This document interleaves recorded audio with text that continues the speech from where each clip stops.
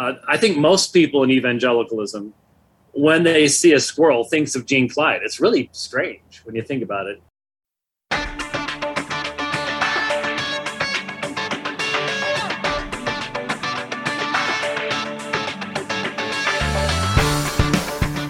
Decidedly Christian, distinctly biblical, and just a little bit nuts. This is Squirrel Chatter. And welcome to the Piney Woods, ladies and gentlemen. I am your squirrel, the host, coming to you from the ARN studios, high atop the tallest tree in the Piney Woods. Good to have you with us. It's Thursday, the 26th day of January, 2023. We are sliding into February. We have almost got the first month down, and just watching the year start to go by. Every year goes by faster. Just every year goes by faster. Weird things you think about when you're lying in bed going to sleep. Last night, I'm lying in bed going to sleep, and for some reason, the opening credits of the old soap opera Days of Our Lives came into mind. And that opening line, like sands through the hourglass, so are the days of our lives. And I got to thinking about the brevity of life. And every day goes by and it goes into history, and you never get that day back. You don't get that time back. And there's a limited number of grains in the hourglass.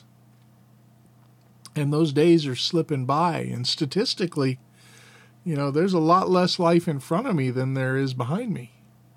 I'm 57. I'll be 58 in July. Which doesn't sound nearly as old as it used to. My dad passed away when he was 67. And that's 10 years away from me. And that in itself is sobering. Life is short, and as one of the men in my it's Thursday, so I get up early for prayer meeting. Zoom into a prayer meeting with a bunch of GBTS students. There's a bunch sitting around a table there in Arkansas at the seminary, and then half a dozen guys or more that usually log in. And we do this every week. We get together on Thursday mornings and pray for each other, pray for the school, pray for our churches, pray for our families, all that stuff. And one of the guys used that phrase in his prayer this morning, saying, teach us to count our days. And it's like, gosh, I was just thinking about that going to sleep last night. Folks, time is short. Time is real short. And, when you're young, you don't notice. But think about how many young people you know who have died. Car accidents, illnesses, whatever. None of us are guaranteed tomorrow. I think that's why the writer to the Hebrews says today is the day of salvation. If you hear his voice today, today is the day of salvation. So if you do not know the Lord Jesus Christ, you are rapidly approaching the point of no return. You are rapidly approaching the grave. It is appointed unto man once to die, and after that comes judgment. And you will stand before your Creator, and you will give an answer for your life. And the standard by which you will be measured is perfect righteousness and holiness. And you will not measure up. If you are judged by the things that you have done, then you will not measure up. You need a righteousness that is not yours. You need a righteousness that you cannot achieve in order to stand before your Creator. And that righteousness has been provided for you by Jesus Christ, who is God immortal, who became a man, who lived the perfect life that you and I cannot live. He died a sacrificial, substitutionary death on the cross to pay for the penalty of your sins, and he lived a perfect life. And if you come to him by faith, your sins, you will find, were nailed to that cross and paid for. And you will receive in their place his perfect righteousness, so that you can stand before your Creator not in your own unrighteousness and your own filthy rags, but in the clean white robe of the righteousness of Jesus Christ. And that is the only hope you have in this life or the next, is to throw yourself on the mercy of the one who made you and call upon the name of Christ for your salvation. So I urge you, if you have not repented of your sin and put your faith in Jesus Christ, do not wait. You are not guaranteed to wake up tomorrow. And so I would urge you to repent and believe the gospel and be saved. Why would you perish? The days of your life are slipping by, and inevitably they will come to an end. What then? So think about eternity today. And if you have already come to know Christ, share that message with someone else who hasn't, because their life is slipping away too. So, this is Squirrel Chatter, a podcast dedicated to Scripture, history, current events, and whatever else I want to talk about.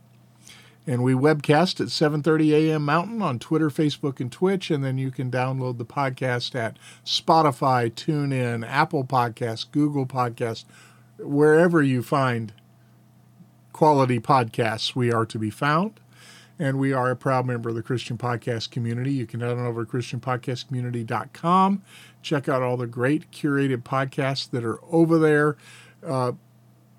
I've been listening to a couple of new ones this week that I haven't been listening to in a while. I've been listening to The Bible Sojourner with Peter Gaiman, who is a professor of theology at Shepherd's Seminary in North Carolina.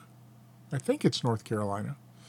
It's either North Carolina or South Carolina. I would have to look. But he's been putting out a really good podcast, The Bible Sojourner. I commend that one to you. Good stuff. And his latest episode is an interview he did with my friend Michael Vlock on Mike's new book on dispensational hermeneutics, which I have a copy right over there. Great book. And so Peter was interviewing Mike, and a great podcast. I commend that to you. If you ever wondered what is dispensationalism, that's a real good introduction, would be that podcast, because Mike Vlock is one of the brightest men I know, and he has thought deeply about these subjects, and it's good stuff. And you can find The Bible Sojourner and many other podcasts at ChristianBibleCommunity.com or ChristianPodcastCommunity.com, and I encourage you to head on over there. All right, it is Theology Thursday, and we are working our way through the 1689 London Baptist Confession of Faith, and today we're going to be starting Chapter 9 of Free Will. And because this is the first day with this chapter, I'm going to read through the entire chapter, and I think it's only 3 or 4 paragraphs. I have to go back and look. It's not a super long one. Next week, we'll start looking at it paragraph by paragraph and breaking it down, but I just want to read through it today, give us an overview. I'll make a few remarks, and that'll be the podcast today. So today's going to be a short one. We got up early this morning for prayer meeting. I've got Bible study tonight I got to get ready for, And so today's going to be a short one. And I also want to remind you that tomorrow will be pre-recorded. We will be having our Federalist Friday, but I'm going to pre-record the episode this morning. So when you look tomorrow and I'm wearing the same t-shirt, you'll know why. It's being recorded shortly after recording, or shortly after I go off the air with this one. And the reason is I have been chosen for jury duty. And I have to show up at the courthouse about the time the podcast normally ends. So I need to get up and get going tomorrow and get over to the courthouse, unless they call me today. And that has happened more than once. I think I mentioned earlier in the week that I have been on the jury pool for the Mineral County courts more than once, and I have received jury summons notices more than once. And about half the time I get a summons, they end up settling before it goes to trial, and some sort of plea deal or something. And when that happens, you don't have to go to jury selection. But I've been through jury selection several times. I've sat on 2 juries. Note to defense attorneys out there everywhere, if you see my name on a list of potential juries, I was on 2 juries and we convicted both times, just so you know. Not because I believe it's because somebody's charged they're guilty, but because the evidence was pretty overwhelming that they had in fact committed the crime of which they had been accused. So that'll be tomorrow. I have no idea what the case is. You don't know until you show up at the courthouse what it is. The last time I went through jury selection, I didn't get picked, but that was actually a murder trial. And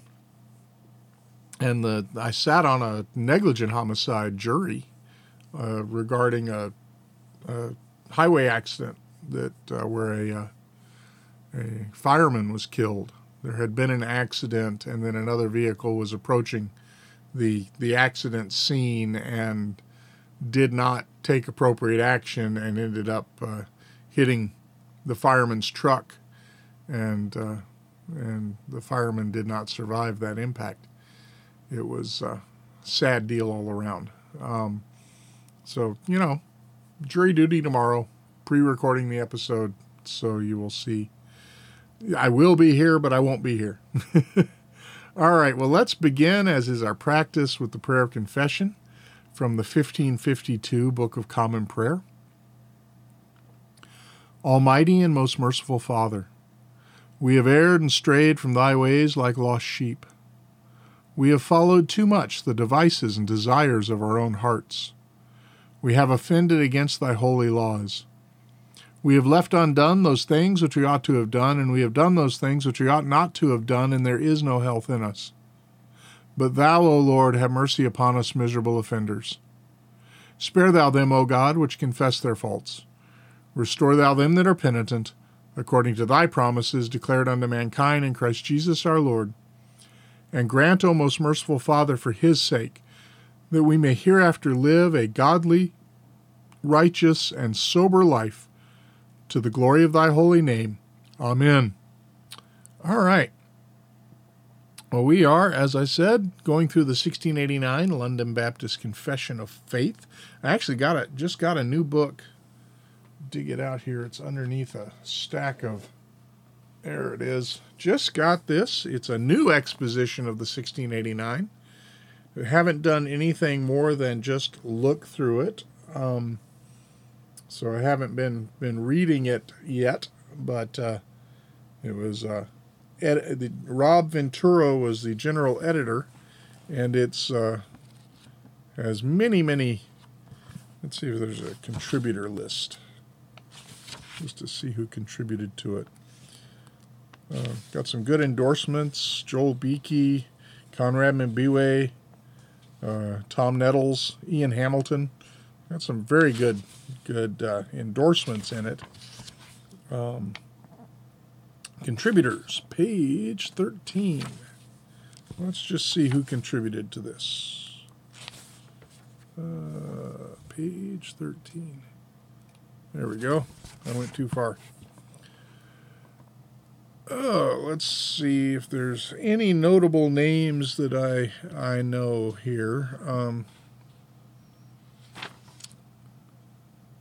Nobody I know. Jeff Johnson. Not the same guy. I was thinking, I was at a prayer meeting with Pastor Jeff this morning, but this is a different Jeff Johnson. See if I recognize any other names. And I'm not. Sam Waldron. Yeah. And I have Sam Waldron's book on the 1689. That's one of the ones that I've been reading as I've been going through the 1689. So I recognize a couple names on here. I'm sure they're all, very bright and very qualified men. They just don't happen to be guys I know.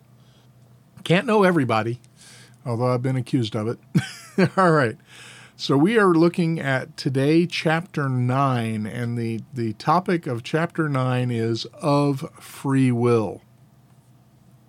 So without any scriptural proofs or anything, I'm going to scroll down. There are five paragraphs. That's what I thought. Okay. Like I said, I'll read through it and then maybe make a couple of comments, and then I'm going to sign off because I got a busy day ahead. And you probably do too. Every once in a while, we'll slip in a short episode and get on with our day. All right, 1689, London Baptist Confession of Faith, Chapter 9 of Free Will, Paragraph 1. God has endued the will of man with that natural liberty and power of acting upon choice, that it is neither forced nor by any necessity of nature determined to do good or evil. Paragraph 2. Man, in his state of innocency, had freedom and power to will and to do that which was good and well-pleasing to God, but yet was unstable, so that he might fall from it. Paragraph 3. Man, by his fall into a state of sin, has wholly lost all ability of will to do any spiritual good accompanying salvation, so as a natural man, being altogether averse from that good, and dead in sin, and not able by his own strength to convert himself, or to prepare himself thereunto. Paragraph 4. When God converts a sinner, and translates him into a state of grace, he frees him from his natural bondage under sin, and by his grace alone enables him freely to will and to do that which is spiritually good, yet so as that by reason of his remaining corruptions he does not perfectly nor only will that which is good, but does also will that which is evil. Paragraph 5. This will of man is made perfectly and immutably free to good alone in the state of glory only. So what is this what is this chapter saying? It's saying that when man was created, God gave man the ability to make choices. Now, those choices have always been limited. If you think about it, people that talk about free will, the choices are always limited. I cannot, by an act of my will, float 3 feet off the ground. My choices are limited. I can choose to walk across the floor. I can't choose to float down the hallway. That would be nice. It'd be fun. But I can't do that. My will is limited. And it has always been limited. So mankind does not have an absolutely free, autonomous will. But man has the ability to make choices. And that ability was given by God. Originally, we were able to choose, and this is we being humanity, and that would have been restricted to Adam and Eve because they were the only ones alive at the time. Originally, man's will had the freedom and the power to choose to do what was good and pleasing to God, and to choose to do what was evil and displeasing to God. And because of that, man was unstable. Man could go either way. And of course, man fell into sin. And by that fall into sin, man lost all ability to choose to do good. This one bugs people because they always think, well, gosh, people choose to do good things all the time. Not absolutely morally perfectly good. For an unbeliever, and this is a concept it took me a long time to grasp. For an unbeliever, what we think of as good acts are truly sinful. So for an unbeliever, helping a little old lady across the street is a sinful act. Now, I'm not saying don't help little old ladies across the street, and I'm not saying you need to repent of that. It's not a sin in and of itself. But for an unbeliever, it's a sin because of the reasons for doing it. It's not done for the glory of God. Therefore, it's a sinful act. It's done for self-aggrandizement. It's done for self-gratification. It may even be done, the motivation may simply be, I'm going to help this little old lady across the street because I will feel good about myself. The phrase, I've done my good deed for the day. Right? It's a self-esteem thing. Only that which is done for the glory of God is pleasing to God. And only that which is done for the glory of God is not sinful. And that's one of those things that's a tough thing to grasp. So the ability to will to any spiritual good, and they say spiritual here because we're talking about, that this, even a good act can be spiritually sinful, as I just pointed out. And we're altogether averse from that which is good. Jesus talked about that in John chapter 3, that men, run from the light because they love the darkness and their deeds are evil and they do not want them to be exposed in the light. Really, if you think about, what would be the worst thing that the people around you could do would be to read your mind. Could you imagine having everybody around you know what you're thinking? To know your thought life? That's about the most hidden thing that we have. And our thought lives are not righteous. So, it goes back to our sinful thoughts are wicked.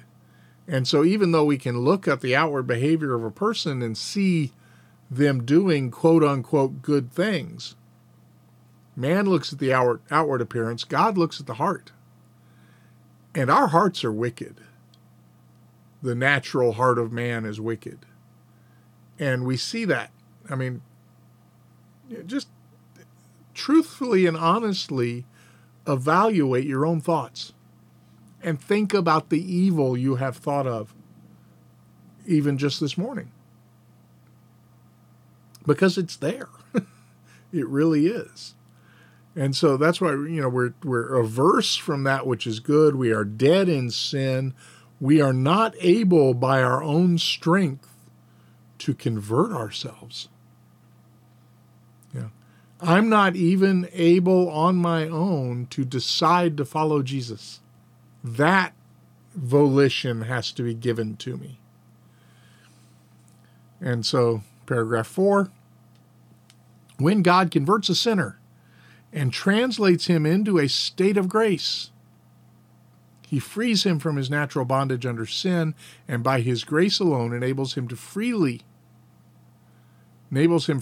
to will and to do that which is spiritually good. So after we are converted, after we come to Christ, we have the ability to choose to do that which is good. And we have the ability not only to will it, but to do it. But at the same time, we can't do it perfectly. Which means, this is what, you have to come back to Isaiah. He says that all of our righteousness is filthy rags. And when we think about that, and we understand our righteousness is the best we can do. Our righteousness is the best we can do. Therefore, how bad is our unrighteousness? So even when we are converted and we have the ability to will and to do that which is good, our doing of that which is good is far from perfect. And that's what he says, yet so that by reason of his remaining corruptions he does not perfectly nor only will that which is good, but does also will that which is evil. And then paragraph 5. This will of man is made perfectly and immutably free to do good alone in the state of grace, of glory only. So once we pass from this life, whether Christ returns or whether he calls us his home, when this life is over, then and only then will that will be made perfect, so that we can choose to do good, we will choose to do good, and we will be able to do good without the taint of corruption. Yeah. I don't know if he's the first person to say it, but he was the first person I read it from. J.C. Ryle, talking about salvation. He said, I have been saved from the penalty of sin. Past tense. That happened when I came to Christ. My sins were paid for at the cross, and I received Christ's perfect righteousness imputed to me, so that there's now no condemnation for those who are in Christ Jesus. I stand blameless before the Father. I have been saved from the penalty of sin. So that has happened in the past, when I came to Christ.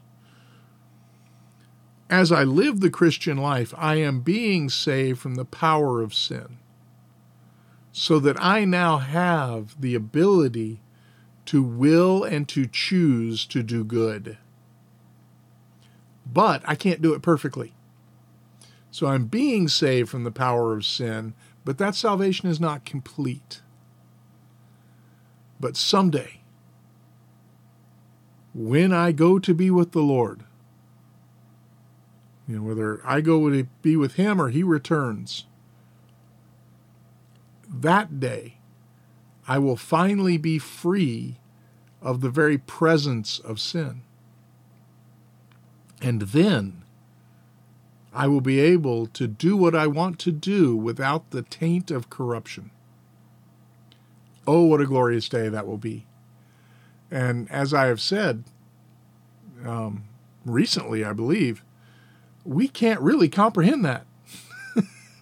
We can't think of a existence without the presence of sin any more than a fish can think of existence without the presence of water.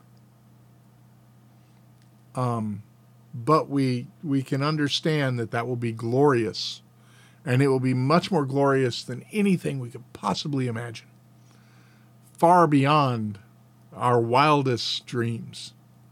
And so we can look forward to that. When we are in the eternal state and we are doing the work that God has prepared for us, and understand, I do not believe that eternity is going to be sitting on a cloud playing a harp. God has a purpose in creation, and we know there's going to be a new heavens and a new earth, there's going to be stuff we are to do. We will serve and worship the Creator forever. It's not going to be endless choir practice.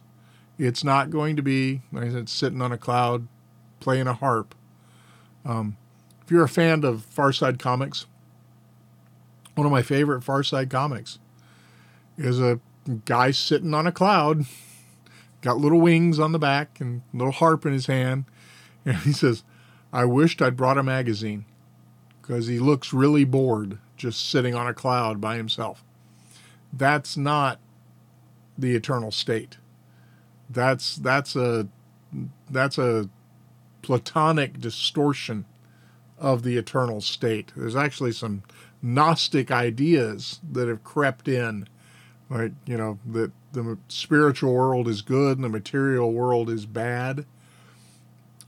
I've recently started rereading He Will Reign Forever, Mike Vlock's book on the kingdom. And it's just reinstating my understanding, reinforcing my understanding that eternity is going to be physical. We are going to receive glorified bodies. We're not going to be disembodied spirits floating around in the ether. We're going to be physical beings in a physical world, and we will have physical things to do which God created us to do. So that as we do what God has created us to do, we will be fulfilled, because that's what we're here for. And yes, that will involve fellowshipping with one another. That will involve acts of obedience as we do the tasks that God has given us. That will involve worshiping God forever, being in His presence forever, learning about Him forever. Remember, He's infinite, which means we'll never attain perfect and full knowledge of God. So we will always have something more to learn. We will have a glorifying and satisfying, eternal, physical, and spiritual life. We're not going to be, like I said, floating around on a cloud, playing a harp. Might get to do a little bit of that if that would bring you a good party. I'm looking forward to eating pizza in eternity. I'm looking forward to eating, Chick-fil-A. Chick-fil-A will be there. I have no doubt. Chick-fil-A will be there. So that's, something to look forward to, is that final time when we are absolutely delivered from the very presence of sin, but we will still have all of this fulfilling work to do as we glorify God and enjoy Him forever. So look forward to that. All right, let's end with the Apostles' Creed. I believe in God, the Father Almighty, maker of heaven and earth, and in Jesus Christ, His only Son, our Lord, who was conceived by the Holy Spirit, born of the Virgin Mary, suffered under Pontius Pilate, was crucified, dead, and buried. He descended into hell. The third day He rose again from the dead. He ascended into heaven, and sitteth on the right hand of God the Father Almighty. From thence He shall come to judge the quick and the dead. I believe in the Holy Ghost, the Holy Catholic Church, the communion of saints, the forgiveness of sins, the resurrection of the body, and the life everlasting. Amen. The resurrection of the body. That's what I was just talking about. And now the Collect for Grace. O Lord, our Heavenly Father, Almighty and everlasting God, who hast safely brought us from the beginning of this day, defend us in the same with Thy mighty power, and grant that this day we fall into no sin, neither run into any kind of danger, but that all our doings may be ordered by Thy governance, to do always that is righteous in Thy sight. Through Jesus Christ our Lord. Amen. All right, folks, that's Squirrel Chatter for Thursday. I got to pre-record tomorrow's episode and then get on with some other tasks for the day. You have a wonderful Thursday. I pray that your day will be successful and fulfilling and God-glorifying. Remember to do the things you ought to do. Don't do the things you ought not do. And whatever you do, do it for the glory of the Lord. We'll see you again here tomorrow for another episode of Squirrel Chatter. Take care. God bless.